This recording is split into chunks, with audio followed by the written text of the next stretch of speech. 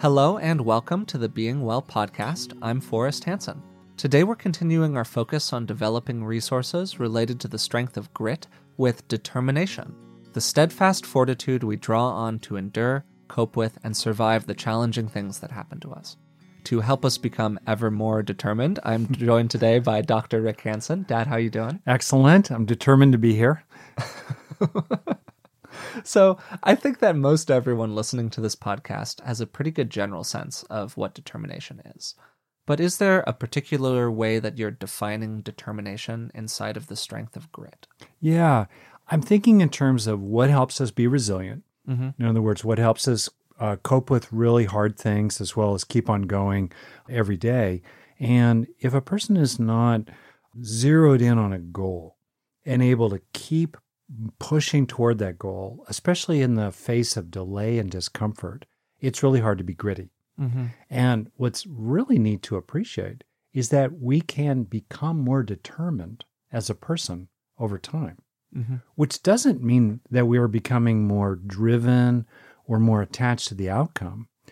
In fact, we can become more determined, let's say, to become more gentle, Yeah. to become more laid back, to become more accepting, more at peace, whatever it might be. Mm-hmm. So determination in many ways is one of those, I think, easy to dismiss because it sounds like a Hallmark card kind of thing. Sure, yeah. But fundamental factors of resilience and well-being. So it's a really important factor, and it's something that you can grow inside yourself. Yeah, as you were saying, determination sounds so big that it can kind of be brushed off a little bit, I think, because it's such a general word Yeah. and you could be determined towards so many different things. Yeah. Or for me, when I talk to people, I often kind of draw a distinction between being motivated versus being disciplined. Yeah. Those are both kind of aspects of determination. So in terms of determination, as you're defining it here, Yeah. what's it kind of made up of? Yeah, it's a great question. Well, first off, on determination, what I'm just realizing is Yeah. that in a funny way, there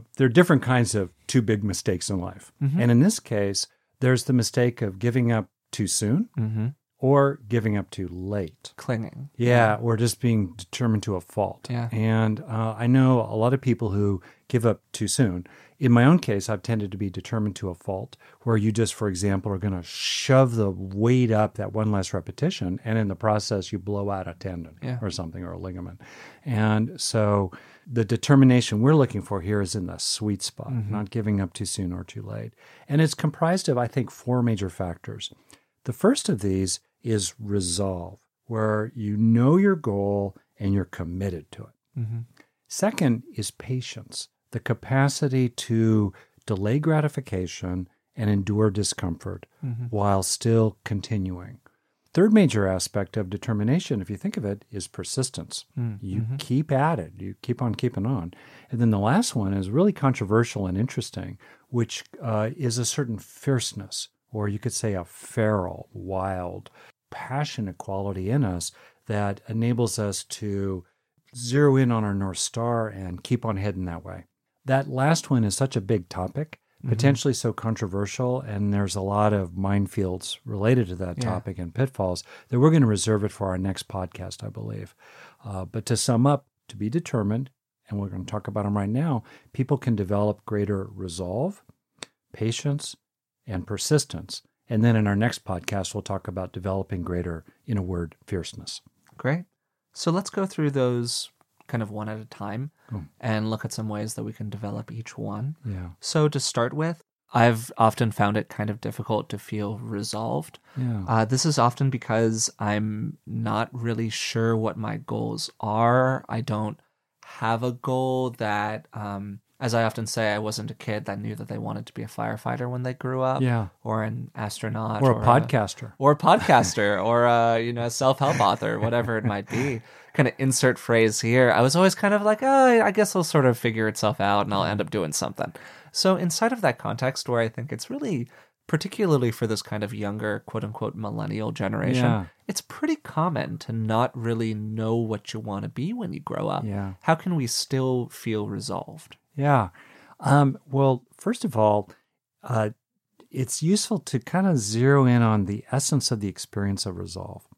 And of course, it varies a little from person to person, but for me, it has a sense of a kind of intensity and commitment and, in a healthy sense, sort of insistence. Like, we're going to make this happen. Yeah. And so there's something very willed about it.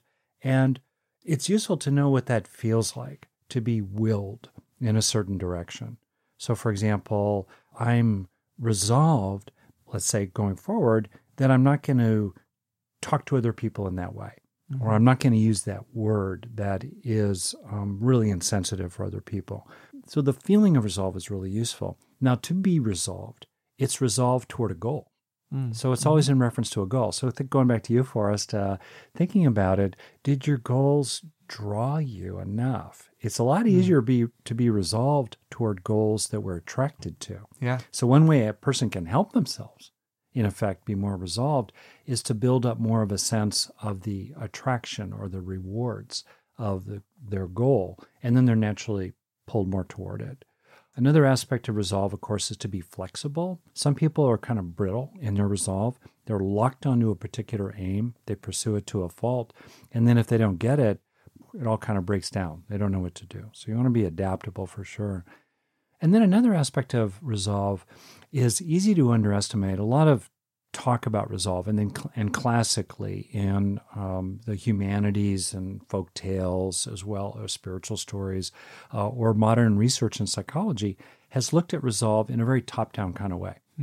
And it's tended to be framed, as you can see in Freud, as a sort of civilized intention that's resolved to control those savage, dark, id-like, fierce, if I could say, impulses bubbling up from the bottom. And that's a bit of a problem because it starts to frame things in a way that divides a person internally. And more generally, it exposes a person to willpower fatigue, which is a term in current research, that if the only way that we can be resolved is top down, sort of like there's an inner boss inside us who says, you must, right? Yeah. Well, okay, we can do that, but man, you get worn out pretty soon. And there was some interesting research on the way that willpower fatigue really is a factor for people. The alternative to that is to have a reasonable amount of top-down executive direction. Come on, buddy. I mean, I've had this little internal voice in me that's been so useful at different times. Don't be a fool. Just in a useful way, or keep on going. Or on the road too, I'm going to keep on going on the road. That's useful. But maybe even more important is to have a sense of heartfeltness, passion. That's another major engine of resolve that I think is more durable than just top-down willpower. So the second aspect of determination that you mentioned, I believe, was patience. Yeah. And I think that that's a really interesting one, because we hear all the time like patience is a virtue, but we just spent last episode talking about agency. Yeah. And a big part of being agent is taking decisive action in your life and waking up the one morning and say, this will not stand anymore, whatever it might be. So how do we balance those two aspects? How do we express appropriate agency, and how do we express appropriate patience? And how do we know when we've kind of gone off the deep end one way or the other? Yeah. Well, if I could, call me crazy, Sure. And we may go off the deep end here. When I think about you and becoming more and more skillful as a dancer over many years, I'm imagining that on the one hand, you had to take action, which you did again and again, training yourself, getting lessons, earning the money to pay for lessons, while at the same time, you had to be patient with the natural time it takes to get better at something difficult. So I wondered how you balanced that. I think that for me, there was the inherent underlying belief that it took time to get good at a thing. Yeah. And I just kind of accepted that. And it was sort of an off-the-bat acceptance. And one of the things that we mentioned in the previous episode is that sometimes when you accept the things that you can't control, sometimes it actually becomes easier to be agent and to control the things you can control. So I looked at it and shrugged and said, I'm not going to be a professional overnight. This is something that I'm going to have to work at. And I took that as the inherent assumption. So it became easier to do a little thing and to get 1% better every day. And over time, those 1% added up to getting a lot better. That might be a good example of where accepting how I had to be patient enabled me to take more decisive action. Does that kind of speak to what you were? I love what you're saying. Yeah. I've never thought of that, Forrest, about how realistic sort of expectations of how long something will naturally take helps us be more patient. Oh, yeah, absolutely. I think that another area where I see it a lot is that, I work out pretty regularly and certainly read a lot of content and consume a lot of content around fitness. And I think that you see often when people first start exercising, everyone wants to lift a certain number tomorrow. And then the moment that they can't lift, they get to a point where they've been making progress, and they stall out for the first time at a given weight.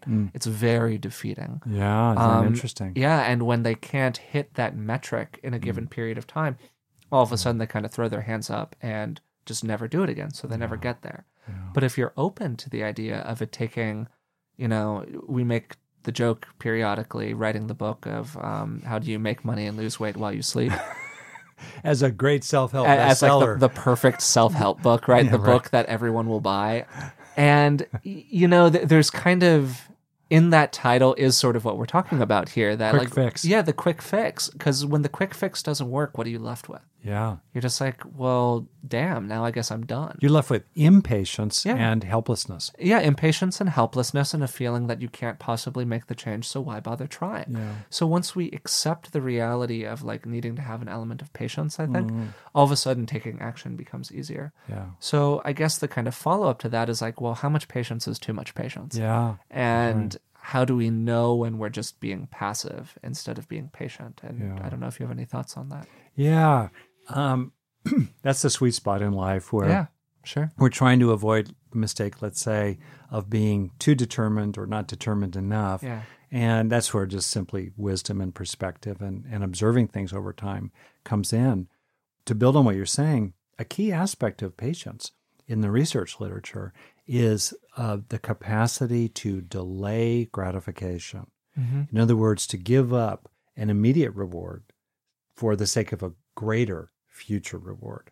And the capacity to do that, even in research in the so-called marshmallow test, you may know about it, on kids who are, say, 4 years old. And essentially the test is that kids are brought into the laboratory room, the experimenter, the parents are outside the room or sitting next to them. You can vary these details. And essentially the experimenter puts one marshmallow in front of the child and then says, here's a marshmallow. But if you wait 5 minutes, I'll walk in with 2 marshmallows for you. And then they walk out of the room. And it's so amusing to look at the videotape of these kids whose parents have allowed the videotape to be shown, squirming and doing various things to help themselves put off the immediate gratification of the marshmallow now for the sake of 2 marshmallows or 5 marshmallows in 5 minutes. All right.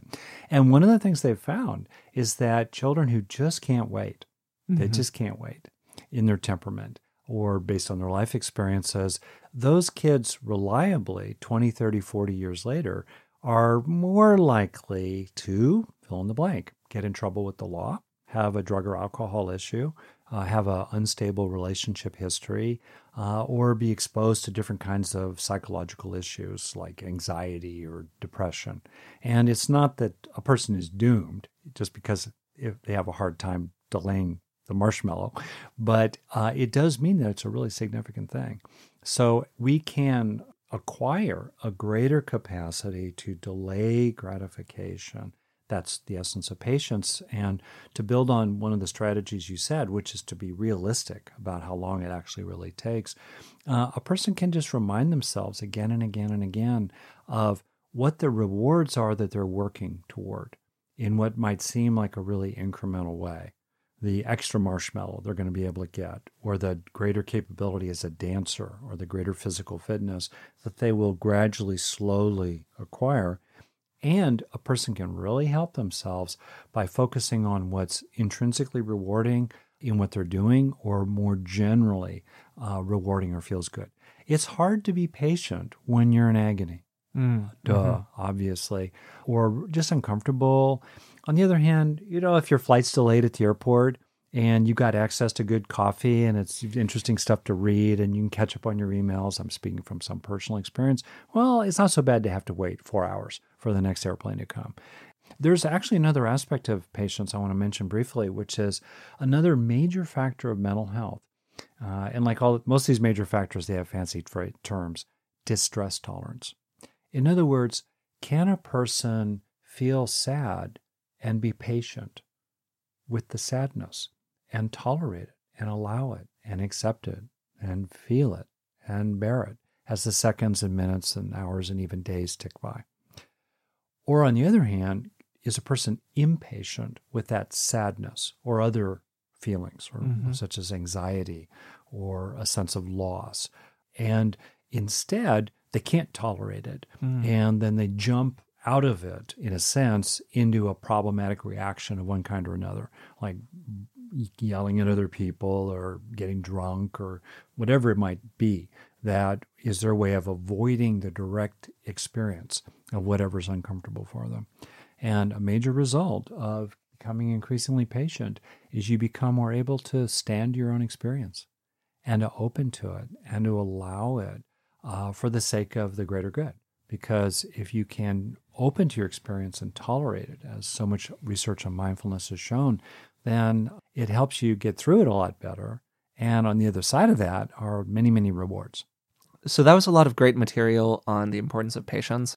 To talk about persistence now, that third factor that you mentioned of determination, to me, persistence is really kind of the key to being consistently determined. And it gets back to something that I sort of alluded to a second ago, which is this difference between motivation and discipline. We're kind of doggedly plugging away day after day is really challenging, I think, for a lot of people. It's easy to have bursts of motivation. It's easy to have the one good day where we get up and we're really motivated. It's a lot tougher to be disciplined. So what are some of the ways that we can get better at that kind of dogged pursuit of what we want, at that persistence? I've focused on that in my own life a fair amount because I realized a while ago that persistence was good, but I didn't enjoy it. And so then the question becomes, how can you help yourself enjoy persisting? And so I've personally drawn on a few hacks that relate to how the brain works, and we can talk about them. One is to help yourself understand, sort of intellectually, that small things really do add up over time. And that it is typically the unglamorous, incremental little bits, day after day after day, that make the most difference. And so it's a way to value them. We do what we value. So if you help yourself value what's good for you and other people, you're going to be more inclined to do it. And it seems so obvious, and yet it's a kind of bootstrapping or jump-starting that many, many people don't actually do. They don't help themselves value what's good for themselves. And at the more meta level, they don't help themselves learn how to help themselves value what's good for them. And yet, if you do that, it's really, really, really, really useful. In other words, and just to bring kind of a mindfulness to, okay, how can I help myself lean in a certain direction and then keep on leaning? So in addition to that, another thing I've really seen is that it helps to really focus on little rewards along the way. That's going to tend to keep you persisting. And it helps to, to some extent disengage from big glamorous gestures and instead appreciate that it's a more modest efforts sustained over time that are going to make the difference. So for example, I think about boats tied up at a dock or just sitting next to a dock. And let's say you want to move the boat away from the dock for some reason. One way is to get back 50 feet and run full speed into the boat. Boom! The boat will budge a little, but mostly you'll end up with a bruised shoulder. On the other hand, you can stand on the edge of the dock and just keep leaning. Put your hand on the boat and just keep leaning into it. And I think that's a way of thinking about relationships too. Lots of times people get 50 feet back from their partner or an employee or their kid or their boss and run full speed into them and expect a good result. It's usually much more effective to play the long game to win, where you establish contact, you sort out what you're trying to influence, and then you just kind of stay with it, which also tends to reduce the likelihood that you're going to get a big counter reaction from the world, especially from other people. And I guess the last thing I'll say about it is that we tend to think about persistence externally directed. Mm-hmm. So we're going to persist in our effort to build our house or our boat, or persist in pursuing a partner, say. That's all good. But what about persisting with your own mind? What about persisting with gradually helping yourself not have such a hot temper? Or persisting with your efforts to motivate yourself toward regular exercise or eating in a different way. And I've known many people who are quite disciplined externally.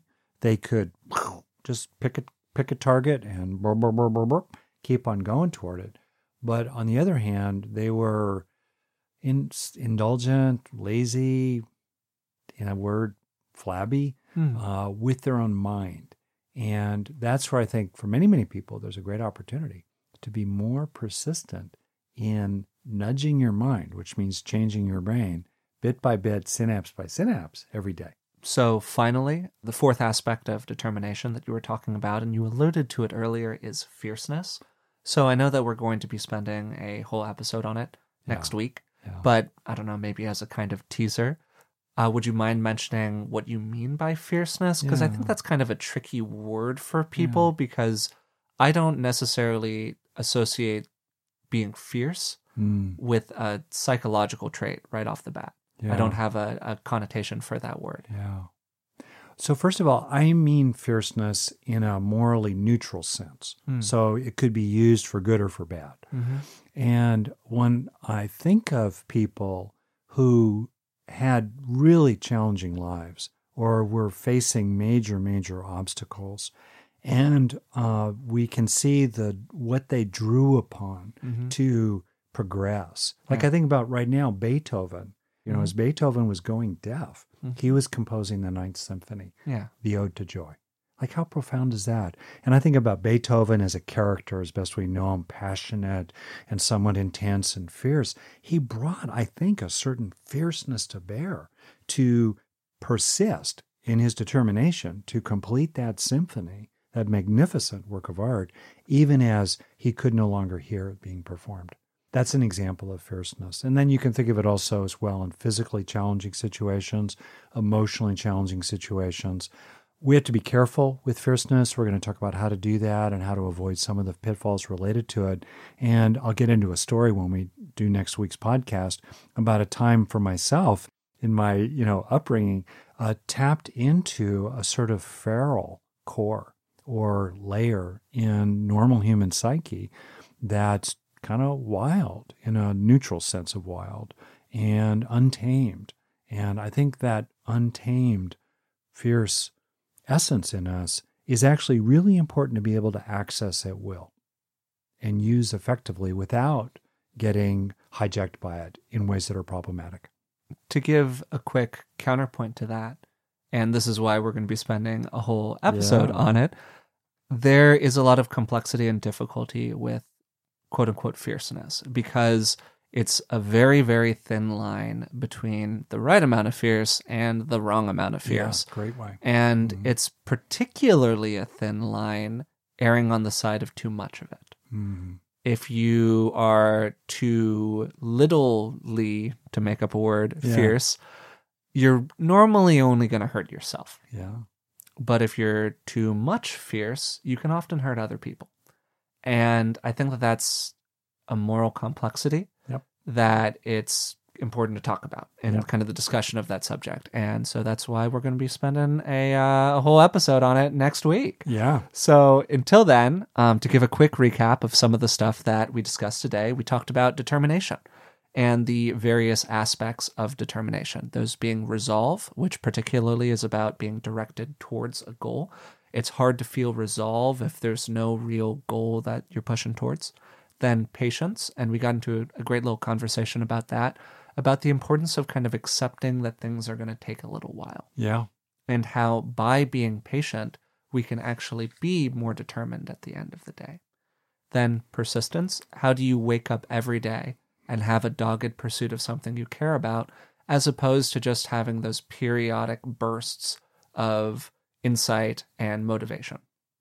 And then finally, we kind of touched it for a second, fierceness, which we'll be getting into more next week. So if you enjoyed today's episode, I would appreciate it if you would leave a positive review and subscribe to it through that platform of your choice. It helps other people find the podcast, and in general, we appreciate the support. So until next week, when we're going to be discussing fierceness, another aspect of determination inside of the strength of grit, thanks for listening.